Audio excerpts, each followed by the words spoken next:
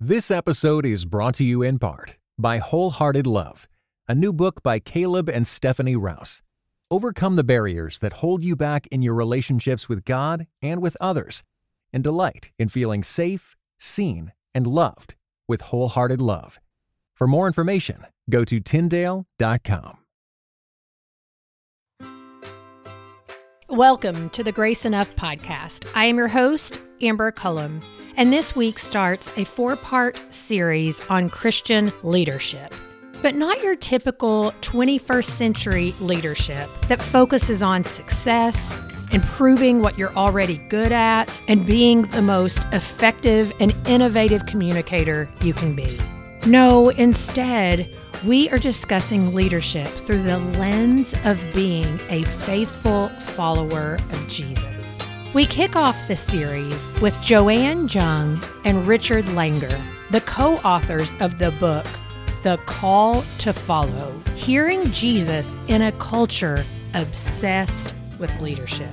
And that's exactly what we discuss, our never-changing call to follow Jesus and how to pursue that in a world that views following as weakness. Before we begin, if you enjoy the show, I want to share a few ways you can support the production of Grace Enough. 1, share the episode. If you're enjoying it, send a text message to a friend or share it on social media. 2, if you listen to an episode and you end up purchasing the featured books or one of the resources that we discuss during our conversation, be sure to purchase it from the links in the show notes. Those links are affiliates, and I receive a small payout at no cost to you. And lastly, make a donation or become a monthly supporter at buymeacoffee.com/graceenough. Those details can be found on the website as well. Okay, let's begin episode 1 of this 4-part series on leadership with Joanne Jung and Richard Langer. Good afternoon to you guys. Evening for me, Joanne and Rick. Welcome to the Grace Enough podcast. Thanks so much for having us. I'm thrilled to have this conversation as your book, The Call to Follow, has been one I've thoroughly enjoyed this year. And so as we get started, I love to begin with having my guests tell a little bit of how they came to know Christ. When did you begin walking with him? Just briefly, a bit of your faith journey. So either one of you can start off that conversation. Perhaps I'll go first, Rick, because it's going to be short, even though I've probably lived longer than you, Rick. But I made a decision when I was in junior high at a junior high camp, but no one discipled me. And so it really didn't take root until a number of years later. I had walked away from the church, had come back after my first was born, and knew I'd wanted her to grow up in the church. And that is when it just took root and flourished. And the idea of even going to seminary came up at one point. And I flourished there. I loved it. I loved every single class and my relationship. And most of all, my dependency on God really grew. So it started with that little stick thrown into the fire at a junior high camp. And God had amazing, incredible plans I would never have dreamt that he would have for me. So you went to seminary when you had babies. I started my seminary program when I was 40. So my kids were in high school. So I was the one in the bleachers when my daughter was playing volleyball, and I had my Greek vocabulary cards right with me. I want that to be me. That's why I asked. Yeah. My husband's like, maybe you should wait and take one thing off your plate before you decide to go to seminary. Yeah, it was great. And I have to tell you, Amber, one day my daughter came into my room and said, Mom, I'm taking a class at Cal State San Diego. And she said, we've got some older people in my class. And you know what, Mom? They keep raising the curve. I apologize, but that's what happens. What I experienced in physical therapy school was the oldest students in our class always asked the best questions. And I was always glad that they were there, even though it made us stay in class longer. Amen. All right, Rick, how about you? Well, I came to Christ in high school. I had grown up in a in a church-going family, but the church we went to was a very liberal church, and it never really asked anyone to decide to follow Christ or whatever. And it seemed to me at the time more of just a social club or something like that. And in junior high, my parents gave me the option of going to church or not. And I thought, that's easy. No. And so I opted out. And it was later in high school, a friend of mine took me to see a guy named Andre Cole. So he was a traveling magician and illusionist with Campus Crusade for Christ. And he spent 40 or 50 years doing these kinds of just Las Vegas quality magic shows, but then would share Christ at the, after intermission, did it wonderfully well. That is really cool. So first time I really heard the gospel, and he asked, do you believe? I was in. Though a little bit like Joanne, I didn't know what to do with it. And no one really followed me up. In my case, only about a year later, I was kind of walking through the hallway at my high school. And this guy who turned out to be the director of Campus Crusade for the high school group at that time, I was walking with my friend, and he's like, "Hey, you come to this meeting tonight?" And my friend's like, "Yeah." And he points at me and goes, what about this kid? And I'm like, "Oh, what is it?" And he told me, and I was like, "Oh yeah." I mean, I'd be happy I'm in, because I was really all in. I just didn't know what to do with it. Yeah. So that was a turning point for me. And basically from that day till this, I've been actively involved in either volunteer or vocational ministry. Yeah. It really does speak a lot too about the power and the impact that programs like that in high schools can have. I mean, I know for me in college, it was Fellowship of Christian Athletes. And so, it's not that there's a formula. It's just that someone's interested in having a relationship with you. And that kind of leads into discipleship. Yeah, very cool. Well, in your old book, The Call to Follow, in chapter 1, you compare leadership to money. And I just love it, like to the point where I was absolutely reading it out loud to my husband, who is in a position in a vocation of leadership. And so this is something that you write. Leadership is like money. Leadership, too, is an instrumental good. It helps things get done, but it is not an intrinsic good, and it is not to be pursued for its own sake. Rick, how would you say that leadership is like money, particularly in our Western world? I think part of why we wrote that was because we really want to be clear at the outset. We're not writing an anti-leadership book. We're trying to write a book that helps leadership be in its proper place. And if you think about that with money, I mean, I'm sure there's people out there who are anti-money, but I'm not one of them. I'm a fan. I use it. I like to have money, but almost all of us are aware of the fact that money has a proper place, and it's really easy for it to go outside of that proper place. And it may become an idol for us. It may become an obsession for us. It may become a way we identify our status, or we do our identity based on our money itself. All those things happen. And all we're saying is that, now money has become, for whatever reason, an end in itself, not just a thing that you use to accomplish good and valuable purposes. And I think, weirdly enough, leadership has done a very similar thing in our culture, where it's great to have leaders. Leaders are wildly needed. They're super important. Joanne and I are both people who are leaders in many ways in certain roles. And then we're also people who are followers. But we all think, man, leadership's great. But then you find this weird obsession that if you're not a leader, you're not mature. If you're not a leader, you're not being successful. You people who lose their identity if they lose a leadership role. At some point, I'm going, well, why did leadership become this weird intrinsic? You have to aspire to it. That's what you care about. That forms your identity. I'm going, leadership was never meant to do that. It's meant to help make organizational tasks flourish. Multi people working together requires some kind of leadership. So it's very valuable, instrumental good. It helps us do those things. But when you turn it into an end in itself, it's really becomes, kind of dangerous and toxic. Yeah, well, and that's a good point that you bring up, that at some point, we, even in Christian culture, got really obsessed with leadership and just book after book after book. I mean, we see it in all of culture, but it's also very prevalent in Christian culture. And so do either of you know, like, kind of when that tipping point was? Did something happen, or has it just always been that way, that we have kind of gravitated towards this obsession, this praise, unhealthy praise for leadership? I think, Amber, that it's always been around. I mean, even scripture says, we don't rule this the way the Gentile rulers rule. And so there's always this tendency toward some kind of leadership or an expression of leadership.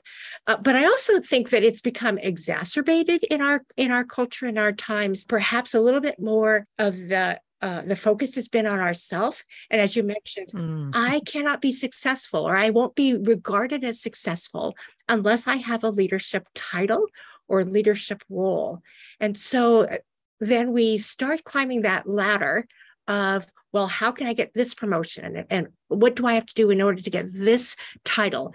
How do I get that corner office with the windows? These things are carrots before us that, as Rick would say, has the potential to define us. And that's what leadership tends to do when we allow leadership to become an idol. A thing happened to me the other day when I picked up a book that a friend of mine had given me several years ago that was a book written in the 1900s, like around 1900. So it's 120 years ago. And it was, I think, what you would call in modern language, a leadership book.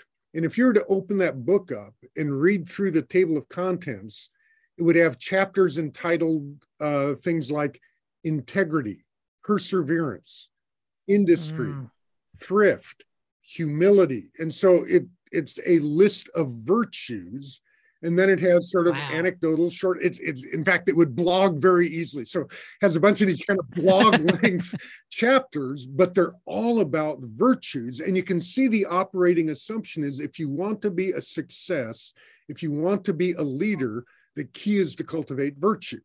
Well, you fast forward 120 years and pick up a leadership book, and you have chapters on how to assert yourself, how to be, how to find your identity, how to help others, work with others to achieve your goals, how to win friends and influence people. And the incredible shift from virtue to self-centered self-expression is striking over the 20th century.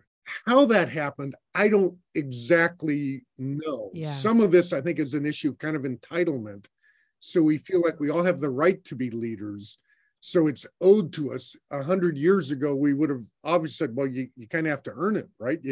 So you got to develop those virtues if you're going to be that. So those are some of the currents.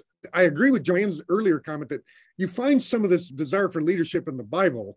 I mean, it's an ancient trend, but somehow we've kind of baptized it in a whole new way in the modern era. Christians, I think, have kind of followed the culture. I don't think we've done particularly bad or particularly well. We've just kind of gone with the flow. Yeah, we've just allowed secular culture maybe to form us more than what we've allowed the Bible to form. Yeah, that's a really good way to put it.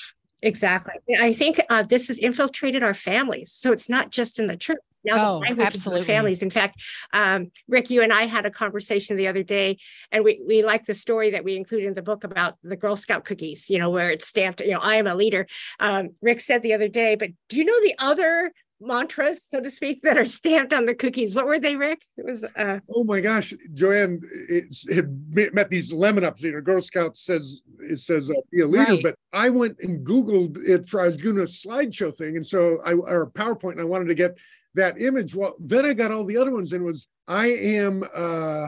it wasn't assertive. I got to look for these, but they were, I'm an innovator. I am powerful. I am, an influencer. Right. All of those sorts of things that were just like, wow, that's what we're programming into our kids is sort of a sense of the divine right that they have. Ooh, and the other side effect of all of this, Amber, that I find really concerning is that once leadership takes that place, the side effect is we have absolutely no imagination for followership. We can't think of what it would look like to do it well or poorly. We can't think that it'd be a thing we'd aspire to or be content with. It's just completely off our radar, or else if it's on the radar, it's on the radar in the most negative fashion with the most negative associations with it. God is a genius storyteller, and the evidence of this is threaded throughout Scripture. In Christianity Today's new show, Holy Curiosity, with me, Kat Armstrong, we explore storied connections threaded throughout Scripture from the Old Testament to the New. Our first mini-series, Connecting Dinah and the Woman at the Well, welcomes experts like Doctors Tim Mackey and Diane Landberg to give us insight and context into the physical location and meaning of these two stories. These stories will spark holy curiosity in your own faith, because once you see these connections, you can't unsee them. God wastes no person, place, or thing. Listen and subscribe to Holy Curiosity with Kat Armstrong on your favorite podcast platform. In your book, and you all talk so much about followership, because while culture, and I can't even just say culture, I mean, it's all people have this obsession with leadership and equate that to success. The Bible has so much language about followership and being successful in that realm just as much as leadership. And so talk about that a little bit, because you all really do introduce scripture in a lot of wonderful ways in the book when it comes to being a follower of Christ and being a leader. Well, I think there was one point as we were writing, the scripture passage found in John 5 just really struck me. And I sat with it a few days before even bringing it up to Rick.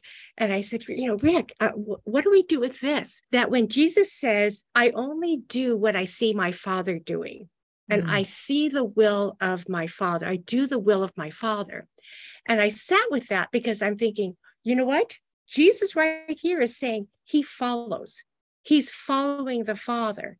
So if we're going to be Christ followers, if we're going to be Christ disciples, then it only makes sense that we too would be followers.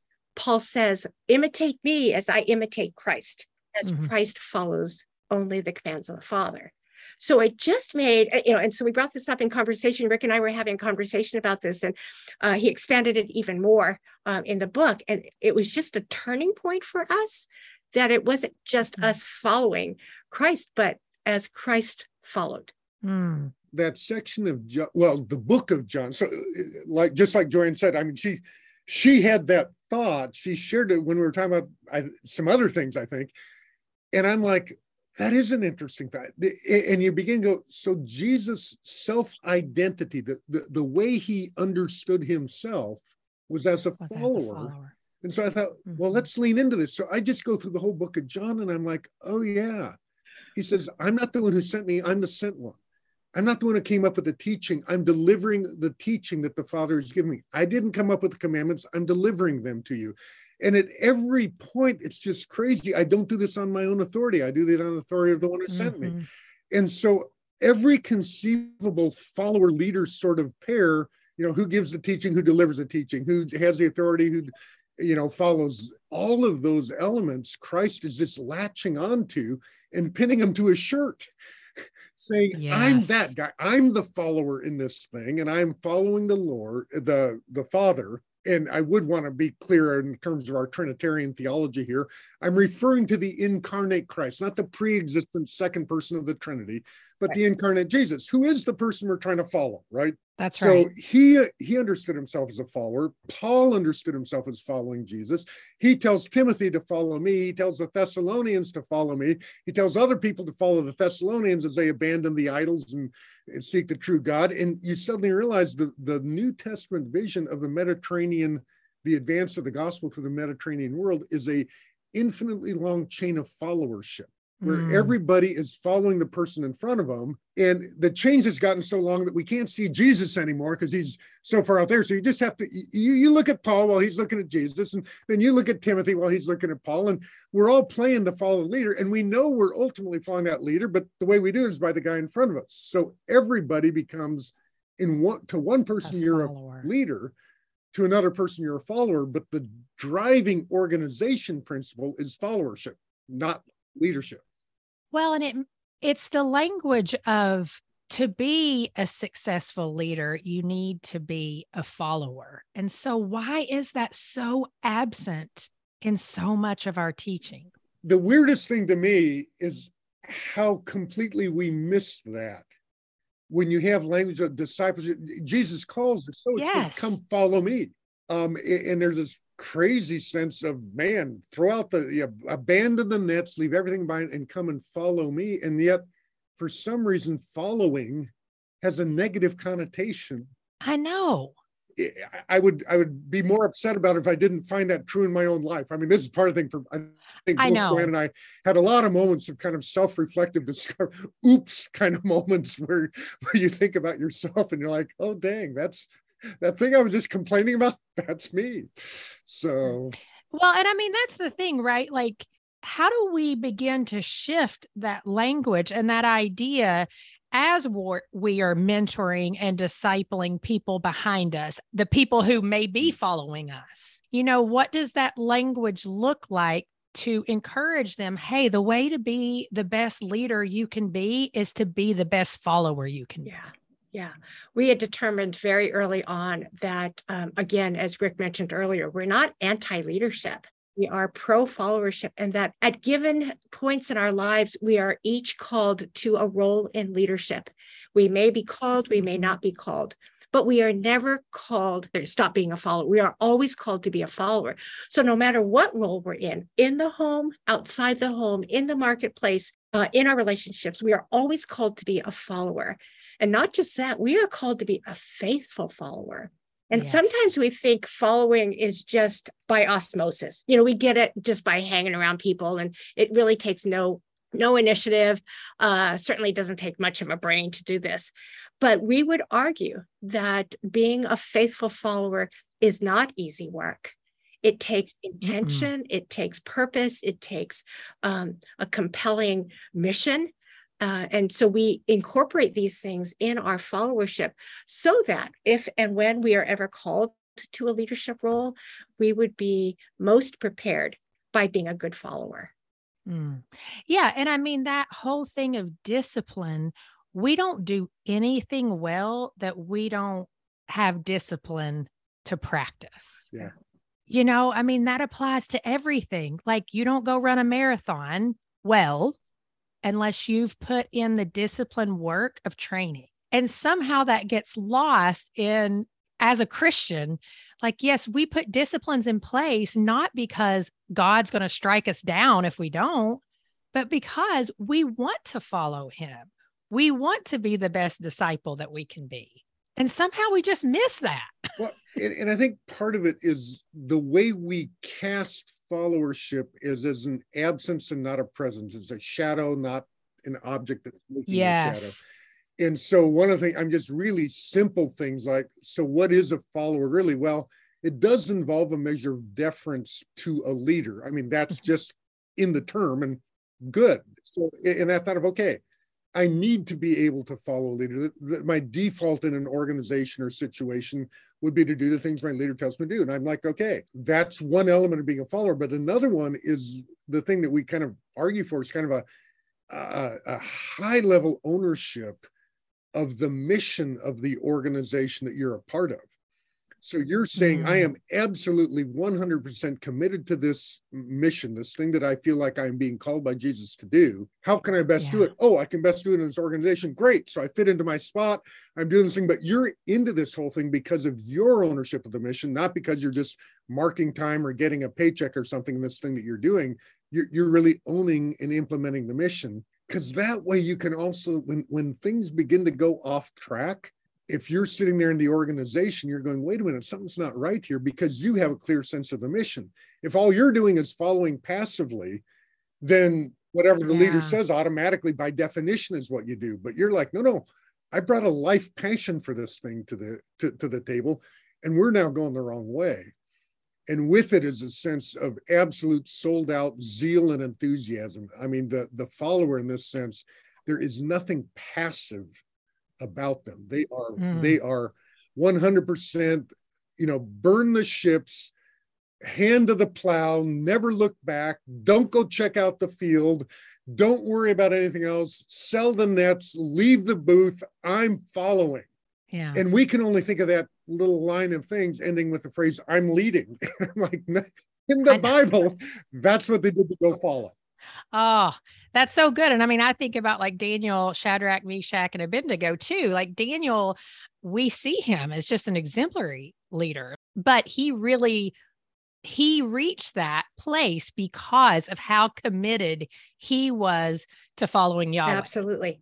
Yeah. Absolutely. Yeah. And we sometimes think in terms of, this life passion has to be this grandiose vision of doing things and doing everything. But it's in the mundane aspects of life that we exhibit the best following. And so when I mentioned earlier, how are we faithful followers in our families, with our children and grandchildren, with our spouses and our elderly parents? How are we faithful followers there? Because that's going to have an impact when we are outside of our homes. How do we regard those who are checkers at the grocery store? I often bring this up, they wear a name tag, but hardly anyone calls them by name. So I start calling them by name and having a conversation with them. And I've built quite a friendship with a number of them, praying for them, just being with them. And they know where I am in my relationship with the Lord. And it's just paying attention, being a good follower, no matter where you are, time of day of the week, who you're with. That's good stuff. Well, tell me, when you're talking to leaders, I think about my husband who, he is the leader, obviously, of the organization that he works in. And I would say that he is a very good follower of Jesus. And I would say that's why a lot of people are actually very drawn to him in the position that he's in. But he hasn't always been in that place. And so when you're talking to leaders about being a healthy follower, what are some things that you would say to them?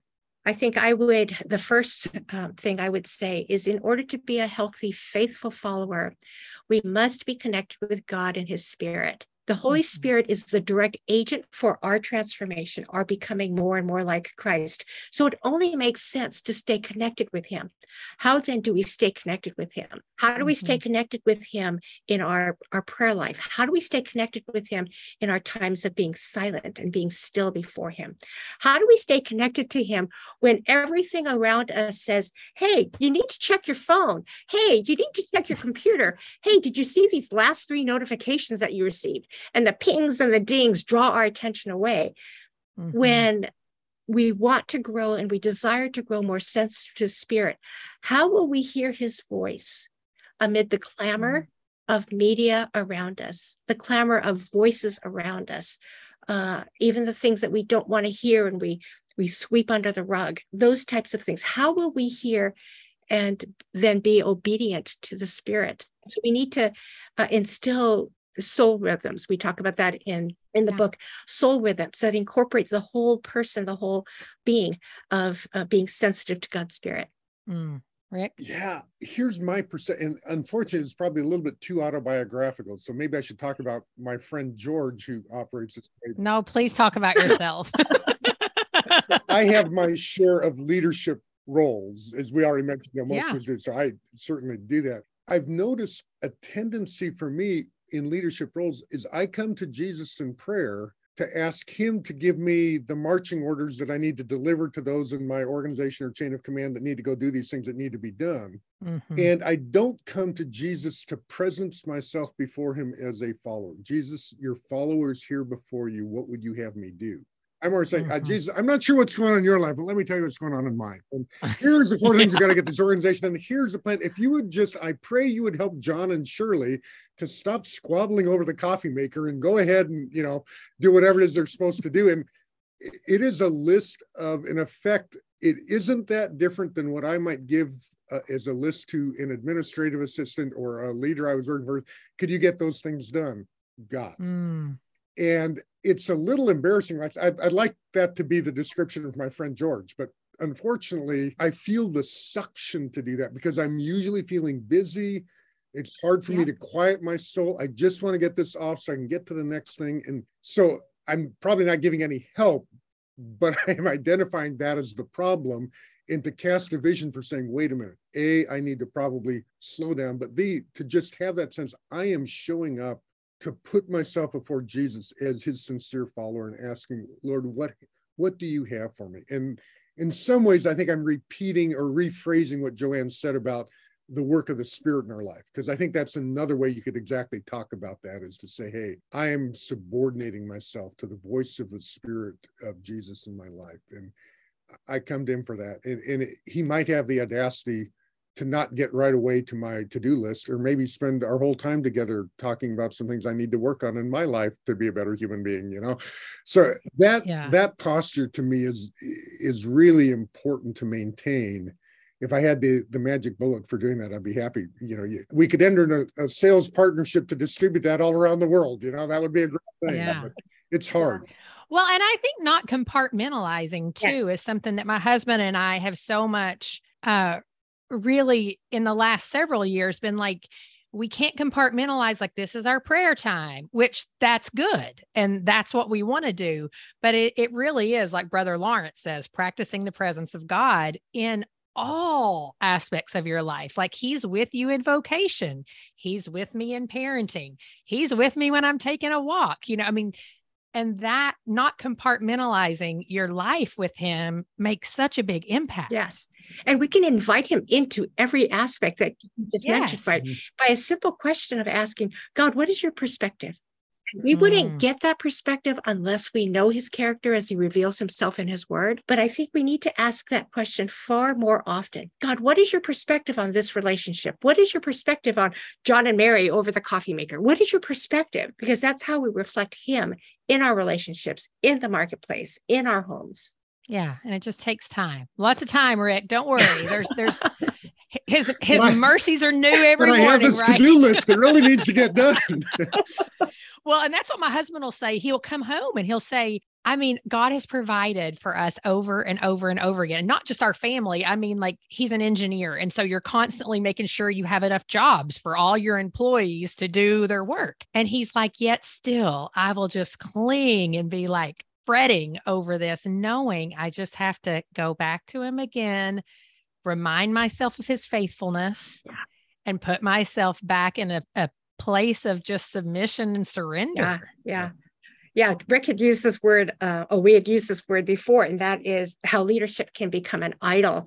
And as I explore this, idol language a little bit more, discovering that control is the master idol and fear is the master cause. So we have to kind of unpack that. Yeah. What is that underlying fear that compels me to want control over this decision or want control over this team? If we're really honest with ourselves, when we get to that level of fear, then we can present it to God. Yeah. And that takes time. Right. And then you have to really be intentional. Absolutely. And then to be able to hear, fear not. Right. Yeah. Oh, that could be my autobiography. Speaking of, well, let's close with this. In a world where there is this constant messaging of be extraordinary, be great, be the best at everything, end with a few of those soul rhythms or a few practices that can help us to just be ordinary, faithful followers of Jesus until the day of Christ Jesus. Following, as we mentioned earlier, it's not easy. It takes intention, it takes purpose. And I think one of the practices, and we include this in the book, is something that I've been learning over and over again from a very familiar psalm in Psalm 23. The book unpacks it even further. But the psalmist is feeling surrounded by his enemies, oppressed and discouraged.